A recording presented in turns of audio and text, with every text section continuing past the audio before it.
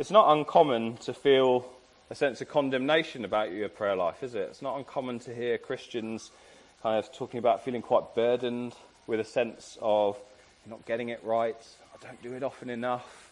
Maybe even if you do it lots, still feeling burdened by the pressure of sustaining what you've kind of set up for life. I've managed to start doing it this often a day for this long. I don't know if I can keep that up. It's not uncommon to feel a bit condemned or a bit discouraged about our prayer life. Terry Verga, I used this quote the other day, and it's helpful for what I'm going to speak about today. He says, condemnation tries to master you. If you try to overcome it by keeping rules, you'll become a slave to legalism. Grace releases you to enjoy God's love freely and lavishly given you through Christ. Discipline, not legalism, ensures you keep enjoying God's love for yourself. That's a great quote. So what does it look like in our prayer life to enjoy the grace of God and feel released to pray, rather than legalism which drives us to a sense of I have to pray? And there's the life in either is very different. Jesus gives us this model of prayer, but before he does, he wants to warn us of two pitfalls. And so I've called today's talk Prayer Pitfalls. Two pitfalls we can fall into that leave us feeling burdened and struggling to climb out of the pit. So I hope you, if you're feeling a bit burdened by your own prayer life, I hope you leave this morning with a sense of you hear Jesus' words of grace to you this morning that release you to enjoy God's love for you and spend time with him, rather than being enslaved to keeping rules and targets and a sense of burden about how often you might pray.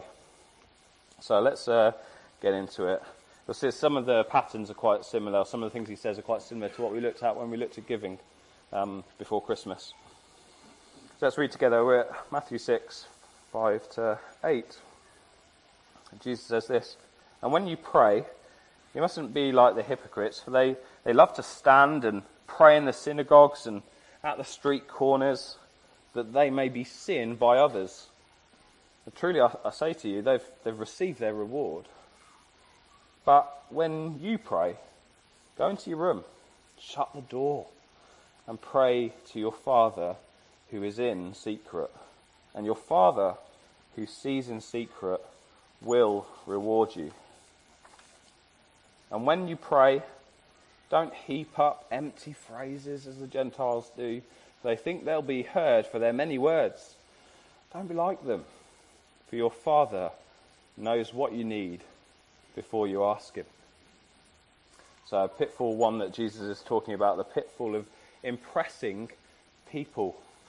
It's possible to fall into this pitfall of praying to impress others, gain their attention, their praise, their approval.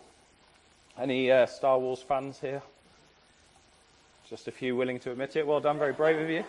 There's a moment in one of the films where Princess Leia says this, if money is all that you love, then that's what you'll receive.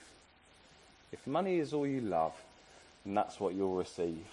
I.e., if that's the extent of your ambition, then that's what you'll get. And Jesus is saying something similar here. He's saying, if your ambition is just simply to impress other people, then you can impress others. They'll be impressed by you, maybe encourage you, praise you, acknowledge you as, or whatever it might be, they'll recognize you. But Jesus is saying that's all you'll get, is just the reward of their praise. He's saying there's something greater to live for. There's the Father's reward to live for. Living and praying to impress others is a small reward. If you exceed, you get your reward for just a moment, that moment of praise, and then that's it. He says there's much more to live for. And if you do that, you can only end up either feeling proud because you succeeded and you've been praised for it, others are impressed, or you fail and you feel discouraged. And either way, it's not a great outcome. The greater reward is now and not yet. It's now, greater intimacy with the Father. That's the reward of spending time with him. The reward of spending time with my wife is greater intimacy with her. enjoying relationship with her, knowing her love for me, knowing that she is loved by me. That's one of the rewards of spending time with the Father. So too, like our relationship with him, it's knowing his love for us, the joy of answered prayer. But there's also an eternal reward coming, isn't there? There's something greater in the future when we get to be with him for eternity, a greater reward to live for than the momentary praise of the here and now. Mark Comer, in this book, he says this. He says about in the secret place of prayer, he says, we come to a place of freedom. Our failures slowly lose their power over us, as do our successes. We get out from under the tyranny of other people's opinions. What a phrase. We get out from under the tyranny of other people's opinions, their disapproval or approval of us, free to be just us, the mixed bag that we are, nothing more than children with our Father, adopted into love, free to be in process and yet to arrive, and that's okay. Our souls finally come home.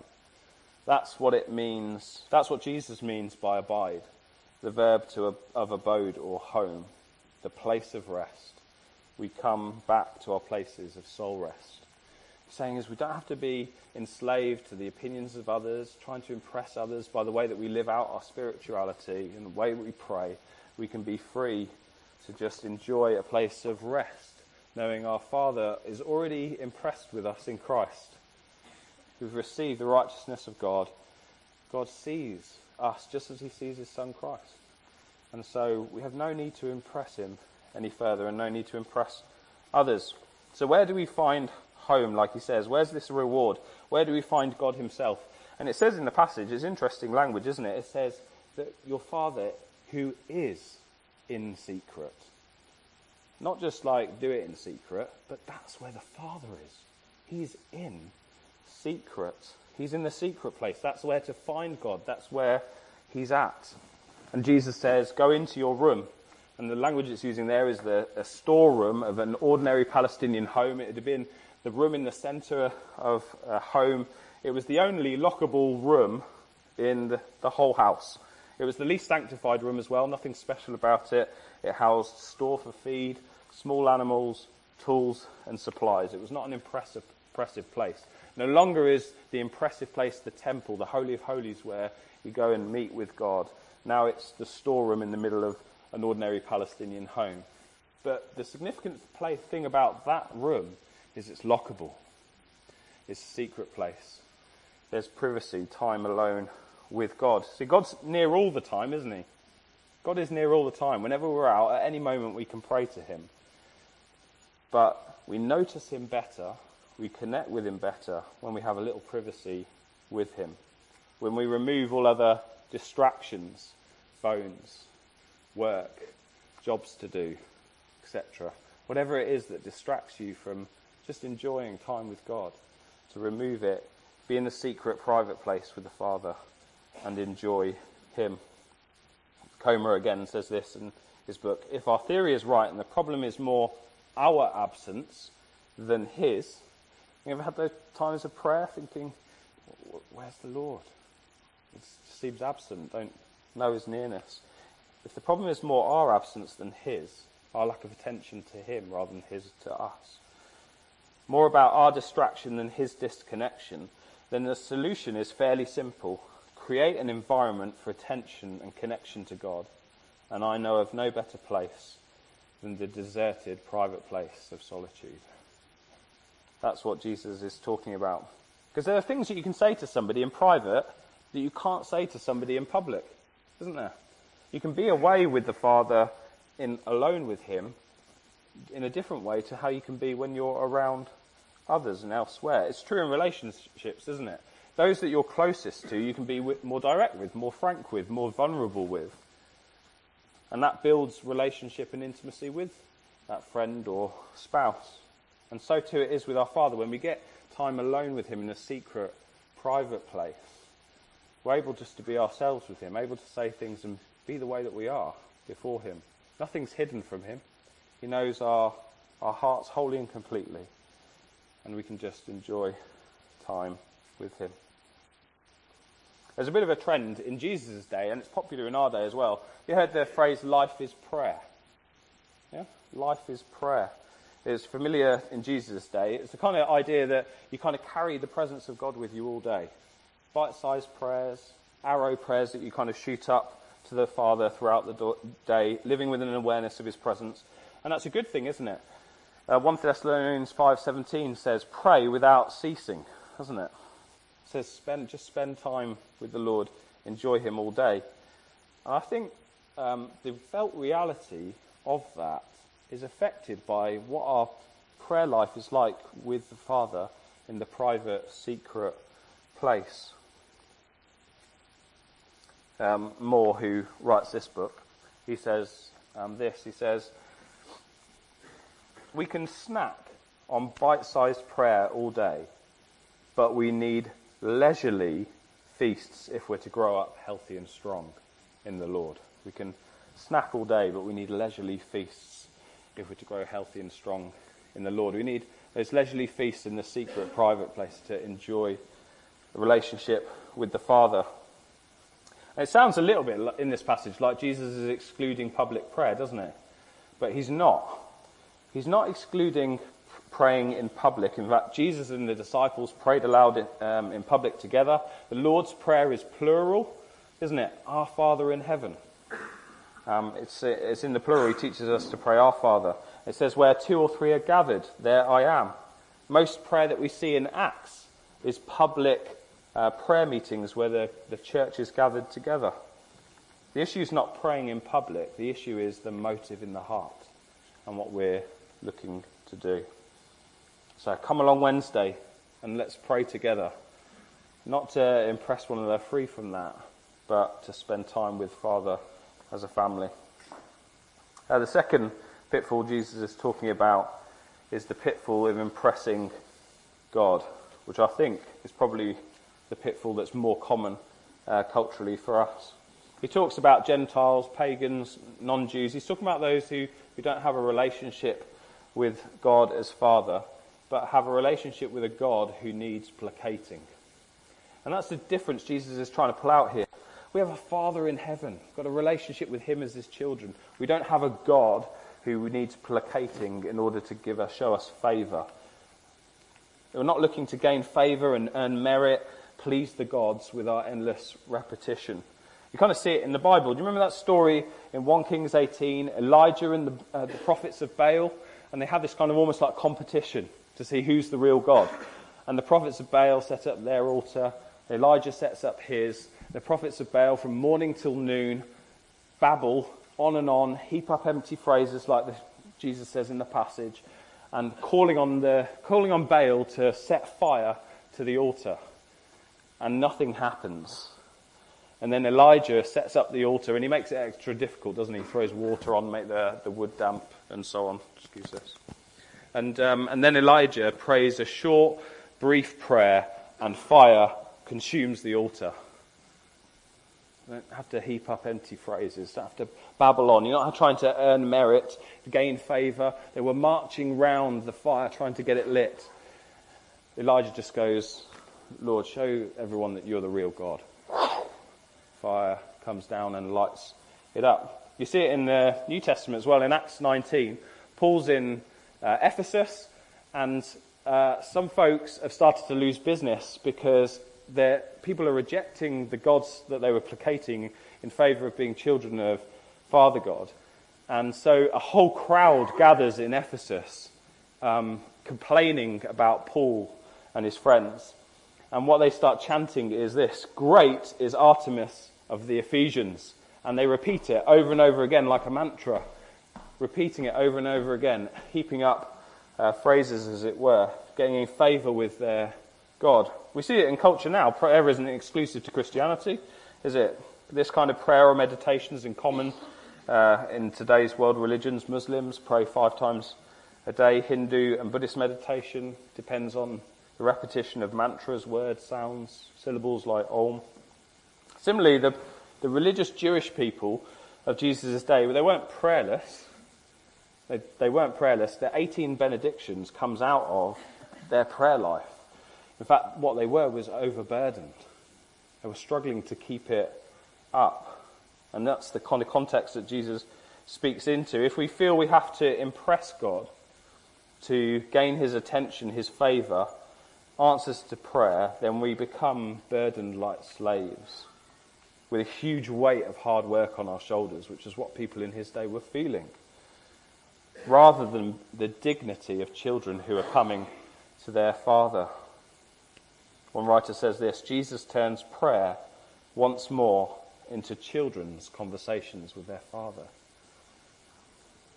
Because it's possible to enter prayer from a place of recognition, working for his recognition, rather than recognition of his children. It's possible to heap up our prayers in order to earn merit, gain favour, achieve an answer to prayer. It's a bit like being on a treadmill. I don't know if you've ever been to a gym. I haven't for a very long time. But on the treadmill, you imagine you're on the treadmill and they've got those calorie counters, I'm told. And you run along and you can see how many calories you're burning. And there is placed the piece of cake on the end of the treadmill. And when you get to a certain number of calories, you've achieved the piece of cake. And prayer can be almost a little bit like that, can't it? I run on the treadmill of prayer until I've kind of earned my way into God's presence. And I've kind of found favour with him. And I've earned merit. And now I get to enjoy answered prayer or intimacy with him. Or maybe somebody then will be healed. And prayer can become therefore quite like being on a treadmill. A huge burden, really hard work, difficult. That's maybe not all of us experience it that way. Bruner says this. He says, the paradox of prayer is that only when it's relieved of the necessity of much will people experience the freedom for much. When disciples know they don't have to pray much, they will surprisingly desire to pray more. That's a great quote, isn't it? That's the paradox of prayer.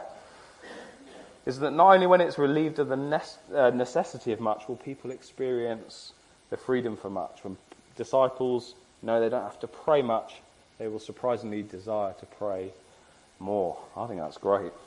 I saw this picture online.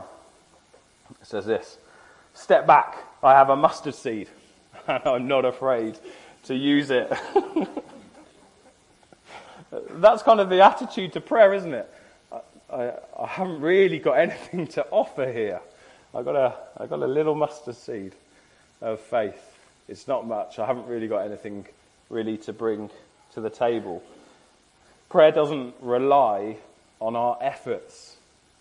Prayer doesn't rely on how good we are at it, how eloquent our words are, how often you turn up to prayer meetings. It's not dependent on our efforts, what we do, the length of time in prayer, etc.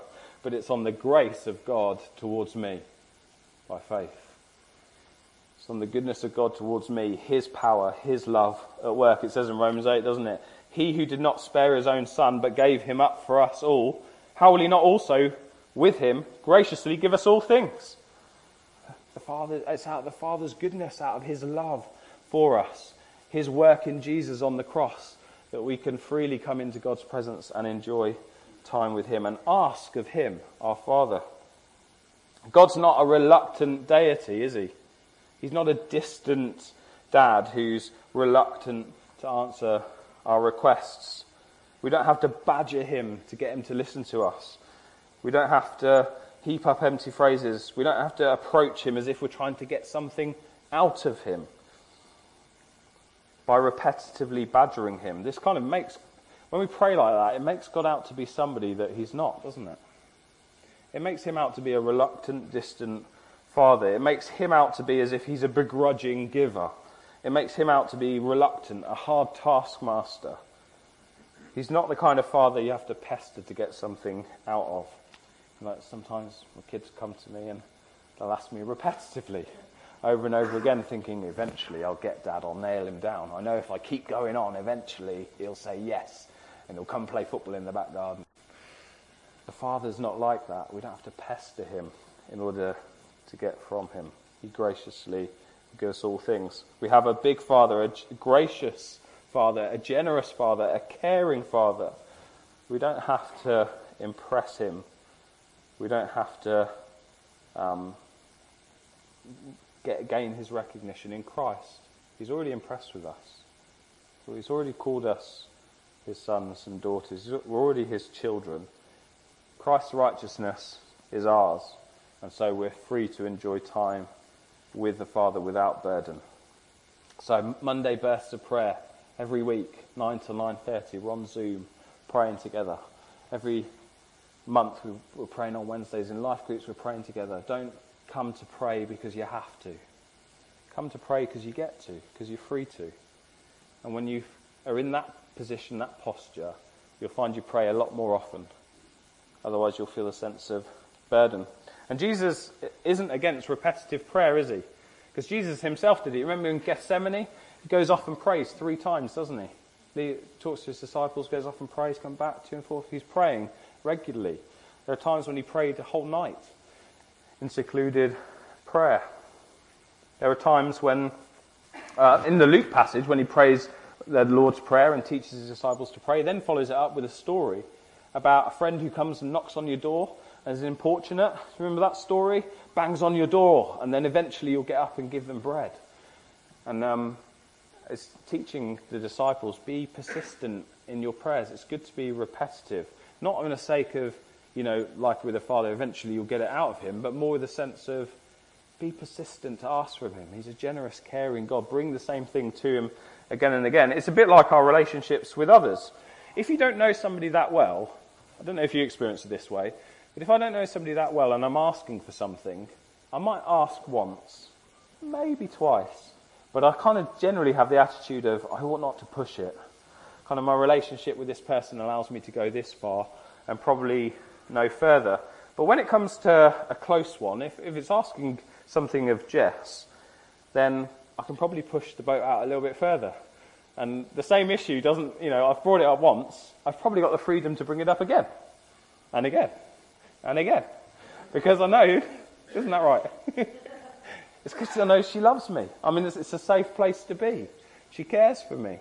And we can come back to the same things with one another. Because the relationship's good, healthy, strong. And so it's the same with our Father. The strength of our relationship with him, our experience of his inexhaustible love for us, his unending grace for our sin, our weaknesses and failures, means we can come again to him, again and again. He's not irritated by our presence. He loves to spend time with us. That's what he's done. If you think about the narrative of the whole story of the Bible, what does it begin with? It begins with a garden, where the Father is walking through the cool of the day. With who? With us, with Adam and Eve. That's what he longed to do. And it gets broken and presence is lost. But then what does the Lord do with the story of the people of Israel? What does he do? I want a tent so I can dwell amongst my people. And then Lord, I want to build you a temple. Yeah, and I'm going to be there with you, my people. What happens when Jesus dies on the cross? The curtain's torn in two. The keep out sign's removed. And the Father says, no, Jesus says we can come into his presence. You can call him Father now. Because through me, through my death on the cross, Jesus says we can enter in to God's presence. Call him Father, our Abba, our Dad, and relate to him. So why pray? This is the final thing I was thinking. Why pray if God already knows? Because that's the last thing Jesus says in the passage, isn't it? He says, and your Father, who sees in secret, well, no, not that bit. Don't be like them, for your Father knows what you need before you ask him. Well, if he already knows what you're going to ask, why bother coming to do it? If he already knows what you're going to say, why bother going to him? Well, his knowledge, I think, of us and what we need means we can come to him and talk more freely, knowing we're loved by him, accepted by him, understood by him. If I think about spending time with the people who love me most, if I think about spending time with Jess is refreshing. It's a place of ease most of the time. I can be myself. I don't need to impress her. She's already committed her life to me. I I'm more likely to chew her ear off. Most of the time when I come to something come to Jess with something, she already knows. She can see it going on. She can go, yeah, I could see something was going on. She knows already. But her knowledge of that, I don't go, well, Jess and I don't need to have the conversation. She already knows what's going on. No, the strength of the relationship, the love for one another means, hey, I can come freely to her and bring this to her and say, this is what's going on with me. It's a safe place. I don't have to worry about her judgment. And so too with the Father. Judgment's already been placed on Christ. There's no judgment on me. I could just come into his presence. He knows everything about me, so that makes it an easier place to come. He already knows us as a church family. He knows what's ahead of us. He knows what we need better than we do. Sometimes we ask for the wrong thing. That's okay. It's his knowledge that means we can come into his presence. When my children come and ask me for something as a dad, it values my role as their father. I feel a sense of kind of encouragement in that. I'm the one who can provide for their needs, and so they come and ask me for something. That's a privilege. I know they don't need to go looking elsewhere for it. They know that I can provide it. It honours my role. And so too, when we come to the Father as a church family and ask of him of things, it honours his role as our great provider, doesn't it? It acknowledges that he's the one who has all the answers, all the resources, everything that we need, all the grace, all the love that is needed for what he's called us to. And so as we come to him in prayer, we trust and depend on him. So just coming into land, how do you feel about your prayer life? Are you in these pits, as it were? Are you fallen into some of these pitfalls? Are you feeling condemnation about your prayer life? Are you feeling discouraged? I don't really pray that often. Are you giving yourself a hard time about it? Jesus wants to take you by the hand this morning with his words of grace and pull you out of the pit. Wants to remind you of what time with the Father is really all about. You don't need to feel you don't need to feel an overwhelming sense of burden about prayer, that you're not getting it right, you don't do it enough, or finding it hard to sustain. Jesus, by his words of grace, is pulling us out of the pit so that we're free not to impress people or God, but just to enjoy our Father and freely ask of him big things. Psalm 40 says this: I waited patiently for the Lord, and he inclined to me and heard my cry. He drew me up from the pit of destruction, out of the miry bog, and set my feet upon a rock, making my steps secure. He put a new song in my mouth, a song of praise to our God. We don't need to fall into these prayer pitfalls. The Lord has already pulled us out of the pit. He set us on the rock of adoption into his family. He's given us the dignity of being called his children and the right to call him Abba, Father. And so what better thing to do now than to break bread together as children who know the Father. If you know the Father this morning, you're welcome to join us in eating bread and drinking wine together. If you trust Jesus with your life, then please come and eat with us. There's gluten-free on the front tables. There's a couple at the back as well. And we're going to break bread together. Hey, if you're church family here, look out for those who are around. Make sure nobody's left out. Everyone's included. And as we break bread, let's thank the Father for including us in his family, for calling us his children, for freeing us from the burden of having to impress him, but in Christ already being impressed with us. Let's thank him that his love for us is not dependent on whether we come to him or not, whether we're absent, whether whatever is going on in our life, it's not affecting his approach to us. He's pleased with us in Jesus. Jesus has done all the hard work for us on the cross. His body's been broken, his blood's been shed. So that now when we come to him, we can just freely enjoy him together, not burdened by impressing each other with our prayers or impressing God and feeling like we've got to earn his favour. His favour is on us through the death and resurrection of Jesus. So I pray, and then we can go and break bread together. Father God, we're We're so thankful that in Christ you have done all the hard work of perfect life lived and a death for the sins that are ours. There's nothing more to be done. On the cross you said it is finished. Death has been defeated. Our sins have been removed as far as the east is from the west. And righteousness, perfectly lived out, loving you as Father, has been done for us in Jesus. And in his death on the cross we receive his righteousness. His death for sin, because of sin, is ours as well. And we've got the future and hope of eternal life with you as our Father, spending eternity with you. Thank you, that frees us from so much. It frees us from the small ambition of impressing one another, and it frees us from needing to placate you.